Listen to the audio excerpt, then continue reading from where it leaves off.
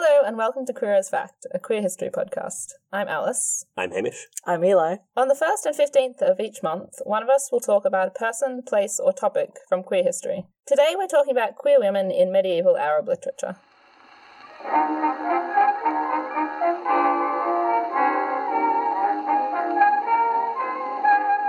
Just a few content warnings for this episode. There's brief mentions of murder, a lot of explicit discussions of sex, and one swear word in a quotation. The historical context for this episode is that we're going to be talking about the Islamic Golden Age, which was a flourishing of art, culture, and learning in the Islamic world, so the Middle East, Spain, and North Africa, centered around Baghdad. The dating on this period, it's like trying to date the medieval period for Europe. It's pretty broad and vague. We're talking from about the 8th century through to the 14th century, or even the 15th or 16th century, depending on what scholar you're reading. Most of our sources for this episode will date from the early 10th century through until the 14th century. Before I start, I will give us a bit of terminology that we're going to be using throughout the episode. I'd like to apologise in advance because I'm not an Arabic speaker. I'm going to say a lot of Arabic words in this episode, and I can't promise I'm saying them correctly, but I'm doing my best. So, the word for lesbian in Arabic in the period, which I don't think is the word for lesbian anymore, was sahika. There's also sahaka and musahika. So when you say the word for lesbian, yes, what do you mean by that? The words sahika, sahaka, and musahika come from the root shq, so they all have those three consonants in them. That root is a verb which means to rub or to pound. So they're attributive. Yeah, so it's like Greek. Okay. So it's behaviour, not identity, basically, is the situation, or? The etymology of the word is behaviour, not identity. Later we'll get into what they thought about lesbians in terms of who was a lesbian, whether you were a lesbian for your entire life or just sometimes slept with women. Okay. I also want to note that because that root means to rub or to pound, in the translations I was finding, lesbian is often translated as grinder. So that's going to come up. It's going to sound weird. I feel like there's probably a bunch of dirty jokes from the period about, you know, how you'd have women grinding grain for loaves? Yes, that's another thing that is not grinding grain for loaves, but working saffron dye into clothes. Wow. So saffron's gay now. So saffron's gay now, and yellow clothing is also gay now. Oh, great. I saw a post on Tumblr literally last night where someone wearing, I think, a mustard jumper or a yellow skirt or something, I can't remember, was like, yellow's gay now, I don't make the rules. So to that one random Tumblr user, you were right! I'm just imagining, you know, two women getting to the end of their evening and they're very satisfied sexually and also have some lovely yellow garments. That sounds immensely productive. Yeah. So that's the terminology we're going to be dealing with. The words for lesbianism. The one that I think we're going to come across most is sihak. There's also sak and sihaka. So I don't, unfortunately, have examples of historic lesbian figures, which is why we're talking about literature. So the first thing I want to start with in this episode is the story of two women who are known in the Arab literary tradition as being the first lesbians. Ever, yeah. Wow. In the world. Sorry, Sappho. Yeah. Get wrecked, Sappho. Did you just say get wrecked? Sorry. So this story comes from the earliest extant Arabic erotic text, which in English translation is called the Encyclopedia of Pleasure. I'm just going to include the disclaimer here. I'm not going to try and say the Arabic titles of any of these books because it will be a mess and no one will benefit from it. Now, I will put out notes then of the Arabic words that I've avoided saying. But in English, we're going to call this book the Encyclopedia of Pleasure. So it dates from the end of the 10th century, and it was written by a man named Abu Hassan Ali ibn Nasr al-Khatib, who lived in Baghdad. We're going to call him Ibn Nasr for the record. One of the sections in this book is a collection of older sources from poets, philosophers, and physicians on the topic of erotic homosexual relationships between women and also between men. Unfortunately, I can't tell you the whole story, because it's very hard to get hold of the original sources, because I don't speak Arabic, and also because of the socio-political climate in the Islamic world at the moment, a lot of them are censored. I am going to go into a little bit of detail about how hard it was to get hold of these, just so we understand how difficult a topic this could be to research if you're not a male Arabic speaker living in the Arab world. Okay. So my information on this comes from the academic Saha Amer, who is an Egyptian woman, and she's written articles and books about medieval lesbians in the Arab world. And she talks about trying to get hold of this book, and she found a bookshop in Cairo that stocked it, and she went in and tried to buy it, and they wouldn't sell it to her because they said, we're not selling that book to a nice Muslim woman like you, and she had to get a man to come in and buy it for her. When she did get hold of it, it's written... the book is written, black text on a white background, and then she said on each page there's a big picture of a red tree covering the entire page in an effort to hide it from censors, basically. Well, so nobody's going to glance at it and be like, oh, that's porn. They're going to glance at it and be like, that's a picture of a tree and I guess some words. Oh, okay. So... Wow. Yeah. Do you have, like, any of the pages that we could put a picture up of or anything? Because that sounds interesting and I can't quite picture it. I don't... She talks about this in one of her articles that she read, and she didn't include any images. Right, fair enough. So I don't. Yeah, I was a bit confused when she described this, but it at least made it clear that even once you've got the book, it's very hard to read the book. Well. Yep. The English translation, through which this book is most well known, was published as part of someone's PhD dissertation in the 70s, and it was published by Aleppo Press. And to quote Sahamer, Aleppo Publishing has since gone out of business. None of the translators can be found in any scholarly listings or directories. No information is given on the university where the dissertation was submitted and defended. The book is utterly unavailable for purchase anywhere, and it can only be consulted through 2 known copies. Wow. Jesus. Yeah. This is some conspiracy level stuff. So that's what we're dealing with here. Where are the 2 known copies? One's in the Library of Congress in Washington, D.C., and the other's in the School of Oriental and African Studies in London. Wow. So they're not readily available to us as Australians. Or to, anyone. Yeah, okay, yeah. I was going to say, I don't know where she is based, but as an Egyptian woman. She's now based in Sydney, I think. Oh, okay. Hi. You're so close to us. Yeah. Okay, so that was our little interlude on how hard it is to get hold of anything in this particular area of research. So unfortunately, everything I'm getting, I have to get from secondary sources, basically. Yeah. Primary sources. Always pick telephones, don't you? Okay, so that aside, in the Encyclopedia of Pleasure, we find the story of 2 women who are the first lesbians. Their names are Hind bint al-Numan, who we call Hind, and Hind bint al-Khus al-Iyadiyah, who we call al-Zaka. Okay. So... Do you know how the names are working? So Hind is the first name. Yep. And they both have the same first name, Hind. Okay. It's like Anne all over again. Yeah. Bint means daughter of, so Hind bint al-Numan is Hind, the daughter of al-Numan. It's just like but. Yeah. Yeah. And then Hind bint al-Khus al-Iyadiyah is the daughter of Khus al-Iyadiyah. Okay. And al-Zaka, I think, means blue. Okay. I'm not sure why that's her name, but that's what we call her. Cool. So were surnames not a thing here at this time? No, these women don't have surnames. They just have daughter of whoever. Patronymics work like surnames in a lot of contexts. I'm Jewish, dude. I know. Okay. Yeah. Okay. Yeah. So the story is set in the 7th century. Mm-hmm.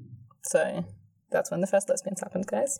Is this C? This is C. Sorry, this is C. Hind is a Christian, and she's the daughter, or in some sources that also tell the story, the wife of the king of Hira, which is in modern-day Iraq. And al-Zaka is an Arab woman from Yamama, which is in modern-day Saudi Arabia. I don't have the whole story to hand from the Encyclopedia of Pleasure, as we discussed, but another 9th century source tells us how the 2 women met and fell in love. And it says, al-Zaka did not cease to deceive Hind and to extol grinding for her, and to say, in the union of 2 women there is a pleasure that cannot be between the woman and the man. To safeguard herself from scandal, and knowing that her appetite could be satisfied without accusation or fear of punishment, they had intercourse. Hind found a pleasure that was even greater than the other had described, and their amorous desire for each other increased. And it had never been so between women before this. So do they just invent lesbian sex? Yeah, I did think that was interesting, because, I feel like they just invented lesbian sex. But it also starts with al-Zaka, obviously, knowing what this is and being like, Hind, this would be great. Let's do this. Okay. So, unclear, but, yes, they just invented lesbian sex. And then we'll presumably holy crumbs, we have to tell people about this. Yeah, it says it was a pleasure that could not be between a woman and a man. So they were like, yeah, this is way better than with our husbands. So yeah, that's what happened there. Okay, a few points I did want to make on that quote before we continue. It talks about how Hind was willing to engage in lesbian sex to safeguard herself from scandal and knowing that her appetite could be satisfied without accusation or fear of punishment. What that's talking about there is basically that she couldn't accidentally get pregnant. sleeping with Elzaka. So it's much safer and less likely to bring any shame on her or her family than if she'd had sex with another man. Solid. Which makes sense. The second thing is that this text, and most of the texts we'll see, don't erase female desire or lessen it in any way compared to female-male relationships. And it does explicitly say it was better than the pleasure that could be had between a woman and a man. Whereas in Western texts of, I wasn't going to say of the time, but no one's writing about lesbian sex at the time. Even now, like, people talk about lesbian sex and like, yeah, okay, but we don't really know how that works or what they can do. Whereas if you're looking in this text, they're very explicitly like, no, they had sex and it was really, really good. So that was interesting, and I enjoyed that. Before we go on to discuss this anymore, I'm going to read you the end of the story as it's found in the Encyclopedia of Pleasure. So the author writes, Hind was so loyal to Elzaka that when the latter died, she cropped her hair, wore black clothes, rejected worldly pleasures, vowed to God that she would lead an ascetic life until she passed away, and as a result, she built a monastery which was named after her, so after Elzaka, on the outskirts of Kufa. When Hind died, she was buried at the monastery gate. Her loyalty was then an example for poets to write about. So the story is largely unverifiable and basically a fictional story. But it is worth noting that although it's not confirmed, other sources also do talk about Hind, who is the daughter of a king in this location, and mention her building a monastery. So, like, there could be some historical basis to this. That's interesting. Yes. And they also mention her refusing marriage proposals. Not because she's not interested in the specific men, but just saying, no, I don't want to get married. That's not for me. Nobody appears to have done any work on connecting any of those sources or any historical texts together to work out if there's any basis to this story. But yeah, overall, as I was saying, in a time when lesbianism was just absolutely not talked about in the Western Christian world, the Arab world was having a much more open conversation about it and not pretending it didn't exist and not pretending it was a lesser thing than female-male attraction. Is this like a standard treatment for the time? Because we know that the text is really hard to get hold of now. Was it considered to be taboo erotica or taboo eroticism at the time, or was it widely circulated? It was much more widely circulated at the time than it is now. It was quite common at the time to circulate these quite erotic texts. It was an accepted part of like sophisticated literature, and it was pretty fine to openly discuss sex. Sweet. Including same sex, both lesbian and male-male sex. Nice. So yeah, things have gone downhill in that regard. Are we going to talk about why? I don't think I'm qualified. Yeah, I don't think I'm qualified. And it's outside of the period I'm discussing, so probably not, no. Yeah. I do want to say, though, that I'm not going to try and claim that this was a queer utopia and that there was no homophobia in this period. The story that directly follows the story of Hind and Elzaka in one of the sources is the story of two women called Rugum and Najda, who are in a relationship. Rugum's brother is ridiculed because his sister is in a relationship with a woman, and so he murders his sister's partner. Okay. It does end, however, with Rugum inciting her partner's family to war to seek vengeance for her partner's death, and Al-Yameni, who's the author, writes, this serves as an indication of the greatness of the pleasure they find in grinding, as well as an indication of their preference for grinding over the pleasure with men. So even though he is telling us a story which is obviously demonstrating homophobia, he does bring it back to validating their relationship. Because she went all 1,000 ships on him. I launched a war to get justice for her beloved. Yes, she did. I don't know how that war went, unfortunately. I don't have the end of that story here. Yeah, so while people are obviously depicted as being uncomfortable with lesbianism or outright violent towards lesbians, it doesn't seem overall to be seen as intrinsically or morally wrong, or as something which can't be talked about. So on that topic, I like to talk about what the religious attitudes were of the time and some of the reasons why lesbianism might have been seen as more accepted. So in medieval Islamic discourse, sexuality was much more celebrated than it was in Christian discourse of the time, and sex was not seen as being a sin, which honestly, when I read this, I was like, oh, sex wasn't a sin. And then I was like, that shouldn't be a pleasant surprise. I shouldn't be like, wow, that's weird. And yet. It's not in Judaism either. This is such a Christian thing. Yeah, and that's eminently reasonable. Someone screwed up somewhere. So yeah, it was a pleasant surprise that sex isn't seen as a sin and not seen as something that harms your religious piety. You might remember that when we talked about Puritans a few episodes back, even having sex with your spouse was taking your eyes away from God for a while and kind of like, I guess you had to do it, but not great. So, not that, which is fun. The Quran itself is quite vague on what the punishments for male-male homosexuality are, and also on whether it condemns female homosexuality at all, or whether that's just fine. Various schools of legal thought at the time in various different locations have prescribed many different punishments for homosexuality, and that depends on the genders of the people involved, their marital status, whether they're the active or the passive partner, all those things. But overall, the situation is that what's called liwat, which is male-male anal sex, was seen as a crime deserving of punishment, and kissing, intercrural sex between men, and sark, which is lesbianism, were maybe frowned upon, but generally less serious. So like socks with sandals. Shall we just make a note that integral sex is sex where the penis is put between the thighs and they enjoy friction? I don't know. People tend to not know what this is. Okay, yeah, no, fair. Reasonable. Yeah. I've done too much classics. Yeah, me too. I've done too much classics. So, lesbianism is often not mentioned in legal compendia at all, and sometimes when it is, it's prescribed no punishment, or sometimes just a less severe punishment. I will note that when I say less severe, there is at least one source which prescribes up to 100 lashes for lesbian sex. So less severe is not necessarily fine, but 100 lashes was the worst punishment that I came across, and there were some that didn't offer anything. Comparing this to potentially being stoned to death for, say, adultery. How's a human doing after 100 lashes? I don't know. Because I know... Quite poorly. Not great. Because I know that in some places, I don't know what places I'm thinking of, not like this context, just places where people have been whipped. Yep. Which is most places. Yeah, which is most places. You know, people get prescribed like an amount of lashes, and that's kind of just code for kill them.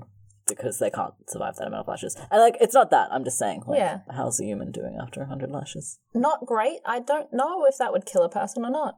Maybe it would. Maybe I've underestimated how harsh this particular theologian was to lesbianism. Yeah, I don't know. I mean, I guess it depends on with what also. Yeah, I don't know. Okay. The sex act that Islam at the time did most strongly condemn is zina, which is basically adultery, specifically penetrative sex between a man and a woman who is not his wife or his concubine. You specified before male-male anal sex. Did they have feelings about anal sex between a man and a woman that you were aware of that were, like, different? I don't know. Okay, fair enough. So zina, basically, is sex with the risk of pregnancy. So because of the cultural emphasis on female virginity and the scandal of unwanted pregnancy, both of which would affect the reputation not only of a woman but of her entire family or her male relatives, lesbianism was seen as being a very viable alternative to adultery. There's no risk of pregnancy, and so if it is found out that two women are in a lesbian relationship, it's much, much less of a scandal. Even if they're both married to men? Even if they're both married to men, yeah. Okay. Is that still seen as bad because they're married? And just, like, less, or is that... It depends on where you are and a whole lot of things. That's reasonable. Yeah. So as well as religious attitudes, I also want to talk about the medical or semi-scientific attitudes of the time where they tried to explain what caused lesbianism, whether it was innate or whether there was something that led to it, whether it's just an activity that people might enjoy or an identity people might enjoy. People hopefully will enjoy. Al-Yamani, who's one of the sources I mentioned for that story of Hind and Al-Zarqa, in the 9th century, outlines two kinds of grinders, as he says. Sorry. You have to get used to it. I'm going to say this word a bunch. You can't laugh every time. We haven't been. But it's funny. How did Grindr end up being called Grindr? You know, like, it's in the gay sex app. I mean, I think they took as many letters as they could from Tinder. Oh, No, right, yeah. no. Grindr came first. What? That's Did interesting. Tinder steal from Grindr? Yeah, Tinder stole from Grindr. Grindr Really? came first. Like grinding on a dance floor, maybe? I guess. That Yeah. one. Yeah, grinding on someone. Yeah, I mean, I just kind of assumed that was the origin of that. I mean, my ultimate point is that lesbians deserve this app name more. They do. Yes, so there are two kinds of grinders, according to El-Yamani. There are ones who, quote, love grinding but do not hate the penis. Sorry. Translations are weird. The definite article. Yeah. I am strongly in support of naturalistic translations, but this is amazing. Oh, well, I need to get a, like, bisexual slogan put up. Loves grinding, but do not hate the penis. It's like the platonic ideal of the penis. Like, there's one that is kept in Baghdad under a glass case against which all others are measured. This first type of lesbian that he talks about, he's basically saying they have found a woman that they're sexually compatible with, and that's why they're sleeping with her, but that doesn't mean they couldn't find a man. So in modern terms, they're bisexual, basically. Unfortunately, he does talk about, I'll just read you the quote actually to illustrate this. This woman can be rescued from doubt as to what is just and extracted from mood to truth by a skilled man who is rich in ways of intercourse and can offer her various forms of fucking until she finds one she prefers and which agrees with her appetite, and who then administers it to her. So that's not gone away. No, it hasn't gone away. But yeah, no, that is one of the few examples of that I did find, though. Okay. That didn't seem to be a particularly prevalent attitude. But as now, it is an attitude that exists, that a lesbian just needs a man to teach her how good sex works. I suppose we don't really have a representative survey of the literature. No, we don't. I suppose we can't really speak to the commonality of certain views. Yeah, no, that's very true. So this view existed. I don't know how common it was. It wasn't the view, but it definitely existed. The second kind of lesbian that Alyomeni talks about is a lesbian from an early age. She's described as being masculine. And he says, she competes with men and resembles them and scorns submitting to them. So he's basically offered us an example of bisexual women and an example of women who are with women throughout their life, and he sees them as taking on the role of men. Who are butch lesbians, and as we know, the only type of lesbians. Well, luckily Alyomeni knows there's the second type of lesbian, the one who just needs a man. Another source from around the same time draws comparisons between human sexuality and the sexualities of animals. He talks about chickens and pigeons. Is there observed gay behaviour between pigeons? According to Muthana bin Zuhair, yes. I'm definitely Googling gay pigeons after this. He says, I have never seen anything in man and woman that I haven't seen in the male and female pigeon. I have seen a pigeon who did not want anyone besides her male mate, in the same way that a woman wants no one beside her husband and master. I have seen a pigeon who does not forbid any male, as I have seen a woman who does not deter the touching hand. I have seen female pigeons who do not show their depravity until after much rejection and a great deal of insistence.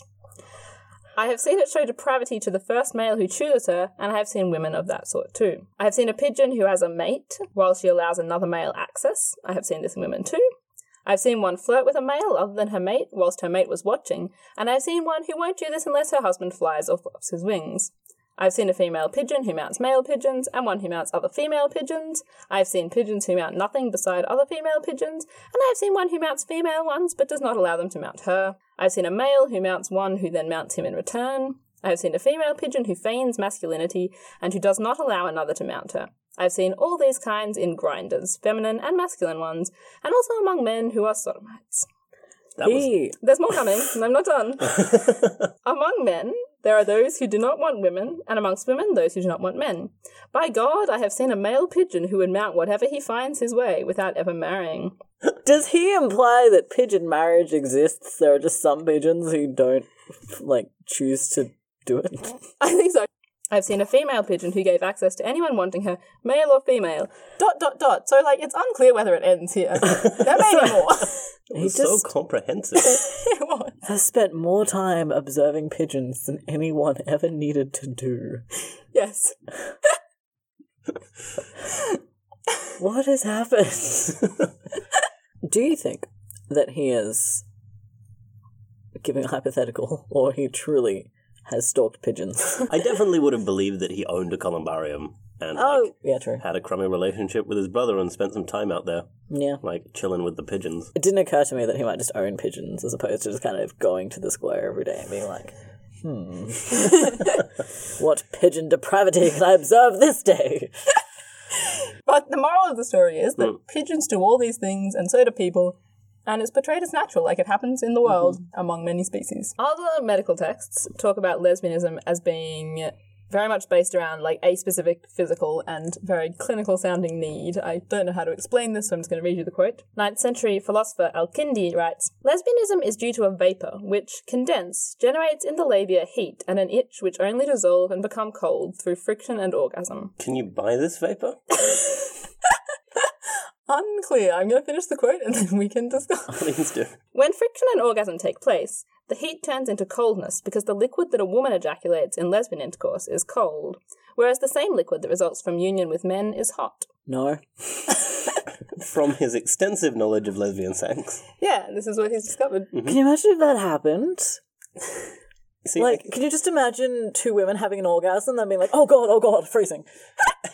Or some kind of I'm sorry, I was about to make the worst comment.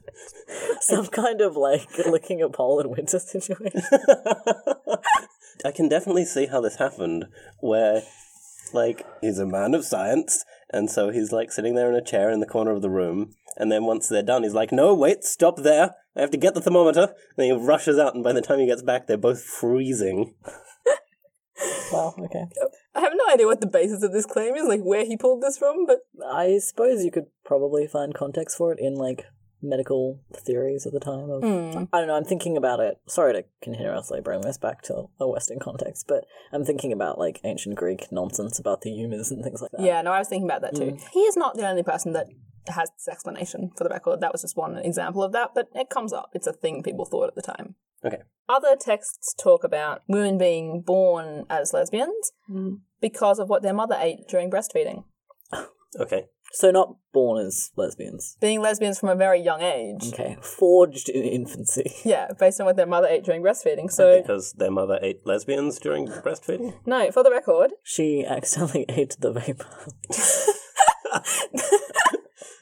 That's definitely the sort of thing that you would find in a questionable shop in Byron Bay. lesbian vapor. As opposed to the non-questionable shops in Byron Bay. There are 3, one of them sells apples. Just apples. No other fruit. For the record, the foods which you do eat during breastfeeding to make your child a lesbian are celery, rocket. Wait, do you mean celery or do you mean sex celery? It just said celery and I don't speak Arabic, so I can't I tell suppose you. if it's the 9th century, sex celery is already extinct. Yeah, sex celery is extinct from the Oh. time of, like, Nero. Yeah. You have to explain sex celery. Okay. Now, that's not common knowledge. Sex celery is my favourite vegetable ever because I think it's the only vegetable that humanity has sexed out of existence. It's related to celery. It's related to fennel also. Yes. And it has these lovely heart-shaped seeds that you see on coins that people theorize is the origin of that love heart shape. But it was a really, really effective oral contraceptive that people would take and also buy in enormous numbers, but it was impossible to grow anywhere except this one spot in the north of Africa. And then we just harvested it to extinction so that we could have a bunch of sex, and then the last stalk sold for its weight in silver to Emperor Nero. Also, as soon as you said celery, I was instantly like, that's why Sappho has that one fragment that literally just says celery. Does she? Yeah. Oh, that's great. Well, maybe this is why. We're now So good. I'm so desperate and sad in my thesis. Save me. And the last 2 things are melilot leaves. I don't know what melilot is. And the flowers of the bitter orange tree. I'd go with celery. I'd take rocket, I think. Okay, what would you take? I mean, I really like celery. Let's take Okay. it. You can't both eat celery while you're breastfeeding. I hadn't eat celery right now. So, just before we move on from the explanations of lesbianism, other reasons are they just couldn't find a man with whom they had a compatible sexual appetite, a dislike of scratchy beards, women not being suited to being the passive partner during sex, which they would be with a man, and who want to be in charge of what sex they have and when they have sex, which apparently they can't be in charge with a man. So, as you've definitely noticed and we've mentioned, something that comes up often is that they're not afraid to explicitly talk about sex and explicitly talk about lesbianism. So I wanted to talk a bit about the cultural context of that and why we have all these sex manuals and books on how to have sex. These sources that talk quite explicitly about sex are often from a literary genre called Kutub al-Bar, which are sex manuals. Huh. And this genre is part of the tradition of Zarf, which translates as something like courtly sophistication. Okay.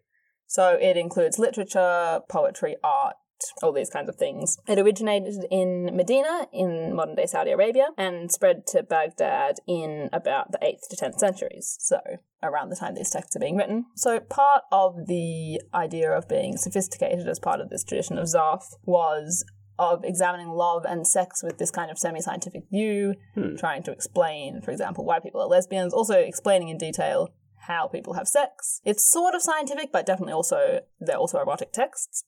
And so this included circulating these erotic texts and treatises on sex, on how to have better sex. And Zarf was also characterised by a prominent role played by women of many classes. So the upper classes, the rising middle class, and also their slave women, often themselves wrote poetry and That's interesting. were involved in this. I would have really liked to find more on this, but like the main source was in German. I was sad. Yeah, so there are women who ran salons, who read and wrote literature. There are some poems we have from this era that were written by women. Unfortunately, no lesbian ones. And this is definitely associated with lesbianism, these female salons, to the point where the word Mutazarafat, which means courtly lady, so that's from the same root as Zarf, it's got the Z-I-F in it, also means lesbian. So that's where these texts are coming from. Interesting. I do also want to note that in most of these erotic texts, although I've talked quite positively about how there's a lot of talk about lesbianism and women can play a prominent role, most of them do focus around men. Lesbianism is usually, as we find in queer texts today, just one chapter where they're like, also women do this. And I didn't, although there are a few poems written by women that I came across, I didn't find any of these long treatises on sex written by women. All these sources are written by men. In spite of the fact that they're all written by men, these texts do have chapters on lesbianism. Lesbians are often associated with love and devotion, portrayed quite positively. And these texts also talk about them having their own communities, their own subculture. They have groups and meetings and schools on how to have lesbian sex. Oh my god. Just everything about that was excellent. Just quickly though, you saying they were associated with love and devotion. Yes. Is that like more so than relationships between two men or between a man and a woman? Or I don't know about relationships between two men, to be honest. But I think to some extent, yes, compared to relationships between a man and woman. So when I talked before the story of Hind and Al-Zaka that we opened with, there are several poets who have written about them, and we get quotes like, we have an unattributed quote from the man who wrote the Encyclopedia of Pleasure, so it's in that source, but he doesn't say who the poet is that he's quoting, which says, "O Hind, you are truer to your word than men. Oh, the difference between your loyalty and theirs." okay. So they are compared positively to opposite-sex relationships, at least in that instance. Okay. So yes, lesbian schools.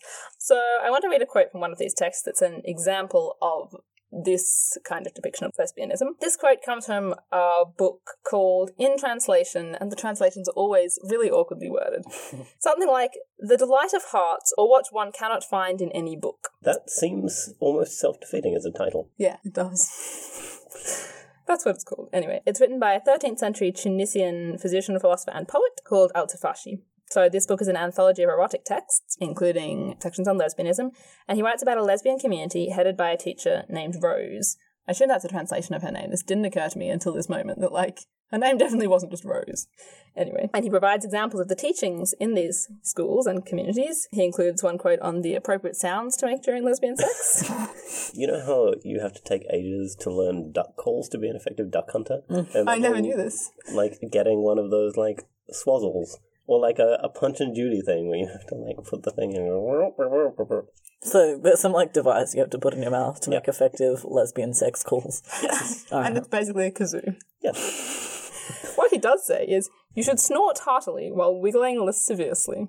I see. I wonder if that is a change in norms of sex sounds, or if that's a crummy translation for the word snort. Well, this is one of the texts that did exist in multiple translations. Okay. And the other translation I saw was not markedly different. I haven't got it in front of me, unfortunately. Okay. But it's not, like, a grunt, maybe? Yeah, grunt is probably better than snort.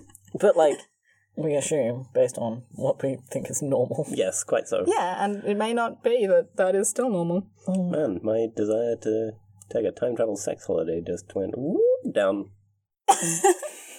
Like, this is lesbian sex. I don't know what men were supposed to do No, during good point. sex. You can fill a hole in the literature. I'm sorry for that phrasing.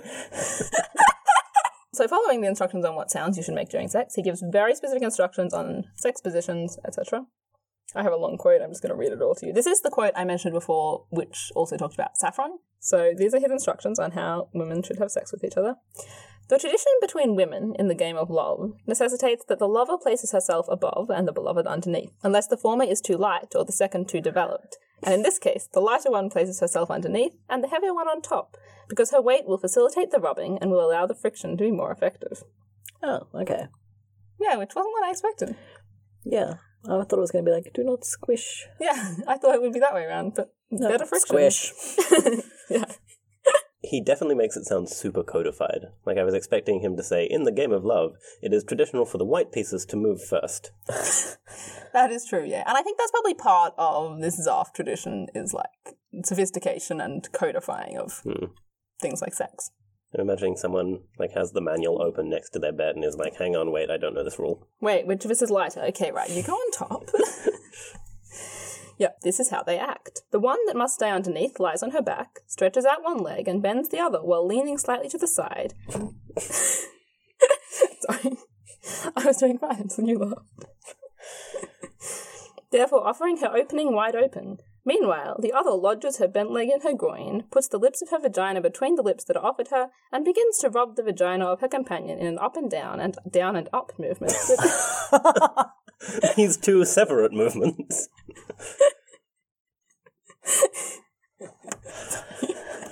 It's just so exact. Like, can you imagine someone being like, well, your leg's not bent at a 90-degree angle, so I was looking forward to having sex with you, but now I'm just going to get my coat. Or someone's stripping off and being like, God damn it, I forgot my protractor. The operation is dubbed the saffron massage, because this is precisely how one grinds saffron on the cloth when dyeing it. Precisely. Precisely. How? What? With... Okay. I'm not sure how similar this is to when you grind saffron into cloth. It has both up and down and up motions? Is that... Like, that's the only thing I can see that would be... I mean, or you literally grind it into the cloth with your vagina. Or maybe just your legs? Anyway, I really don't I just imagine someone being like, hey, what if instead of using our vaginas, we used our hands, and then saffron production just went way up? I feel like saffron cloth production would plummet. That's what I thought was going to happen too. All right, true. And then something happened to the rate of saffron production. Yes. Okay, it gets more specific. The operation must focus each time on one lip in particular, the right one, for example, and then the other. The woman will then slightly change position in order to apply better friction to the left lip, and she does not stop acting in this manner until her desires and those of her partner are fulfilled. So, okay. There's a lot of lip focus here. Bad name. I assure you that it is absolutely useless to try to press the two lips together at the same time, because the area from which pleasure comes would then not be exposed. Finally, let us note that in this game, the two partners may be aided by a little willow oil scented with musk.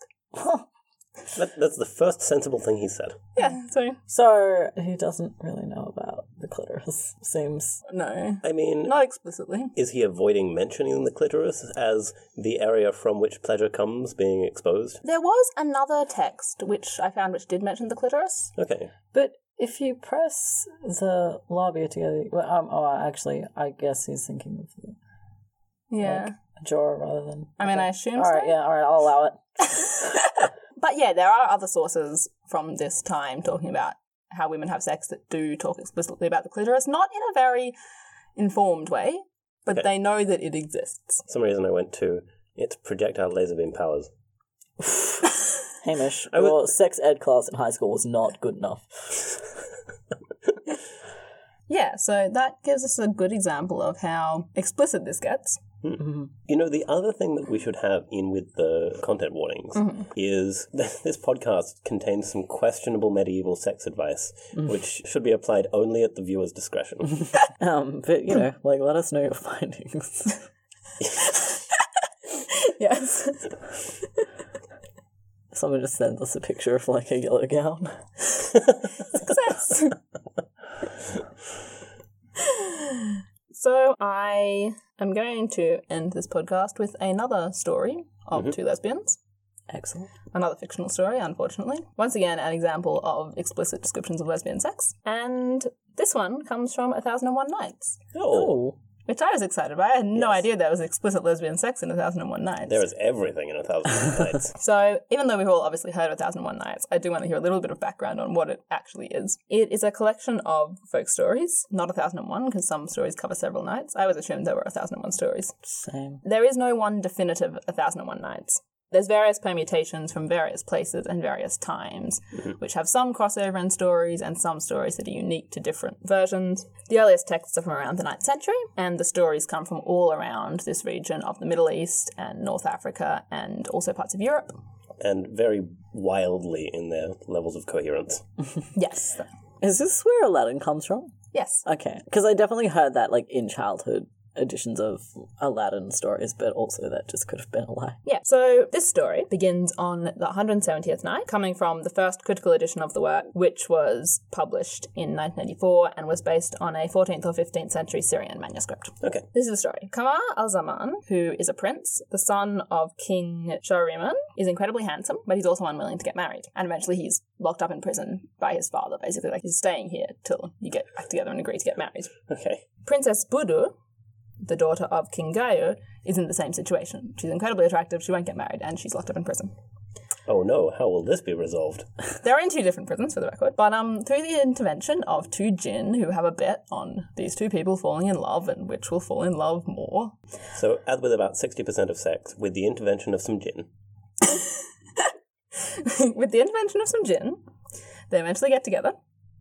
I've got together with people because of the intervention of some jinn.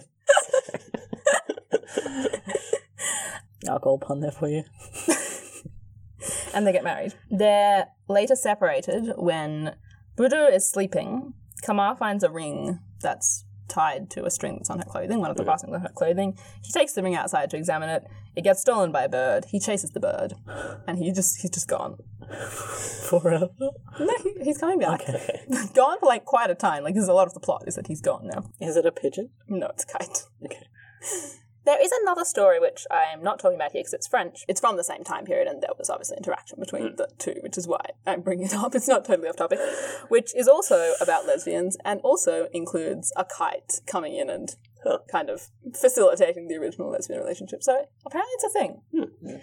Anyway, so while they're separated, Budur has to go and find Kamar again. So, for safety, while she travels around trying to find him, she dresses as a man, and the male name she uses is his name. Okay. Just to make this confusing, she is now called Kamar. So she goes around being like, have you heard of Kamar, who also is me? Yes, have you heard of me? So, she eventually arrives at a place called the Isle of Ebony. Unclear if that's a real or fictional place. I'm assuming fictional. The king there is very old, and when he meets this Kamar, he recognizes, I don't know what pronoun to use. Them. He recognizes them as being of royal descent, so he marries them to his daughter and abdicates so that Kamar, or Budur, can become king. Man, this was a sweet outcome. Yeah, this worked out pretty well for him. Yeah. No longer really need Kamar back. Yes, so the daughter's name is Hayat al-Nufus. I have a quote here from the section of the text about Budur and Hayat's wedding night. The servants made Hayat al-Nufus enter into the room where Budur, daughter of King Guyu, was, and they closed the door on them. They lit the candles and lights for them and spread their bed with silk. Budur entered into Hayat al-Nufus. So that's Yes. sex, yes. Good job, Alice. Yes, I understand how this works. And later on, it describes a lot of hugging and caressing and kissing and talks about their relationship quite a lot and quite explicitly. On the third night of their marriage, Budur tells the truth to Hayat. Was not previously apparent. So she's entered this other woman. Yes. So what are we meant to be understanding about the anatomy present now? Unclear. Okay. I mean, I'm sure that the same person who successfully managed to convince a king that they should give over their kingdom to them can swindle an unmarried virgin into thinking that this is just how you do it, guys. This is how you do the sex. Yeah. This is completely normal. Because later on, they decide they have to fake her losing her virginity, and they use the blood of a Pigeon? Sorry. chicken, I think, Yes.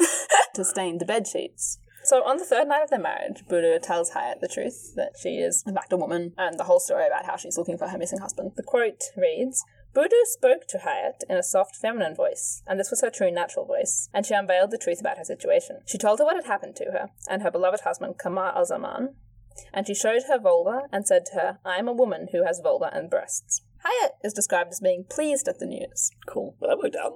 Yeah. This is all just worked out It does. extremely well. Yeah, it does. It just kind of works out. Mm.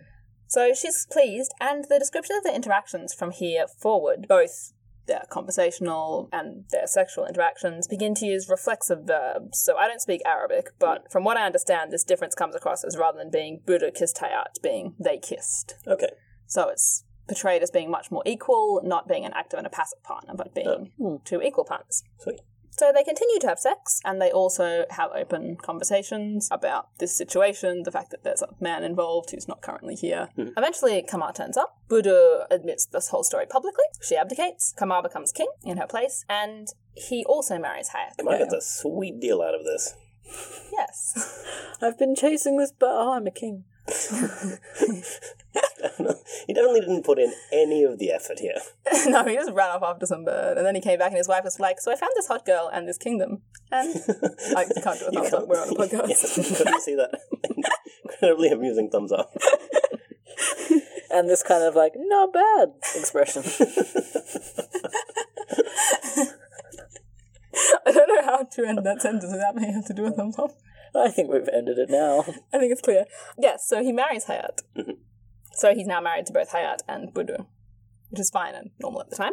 Interestingly, when Hayat's father asks Kamar to marry Hayat, now that he knows that Kamar is in fact the man of royal descent that he wants to rule his kingdom. I mean, sort of also the person she's already married, given that Yes. someone showed up and was like, yes, I am Kamar.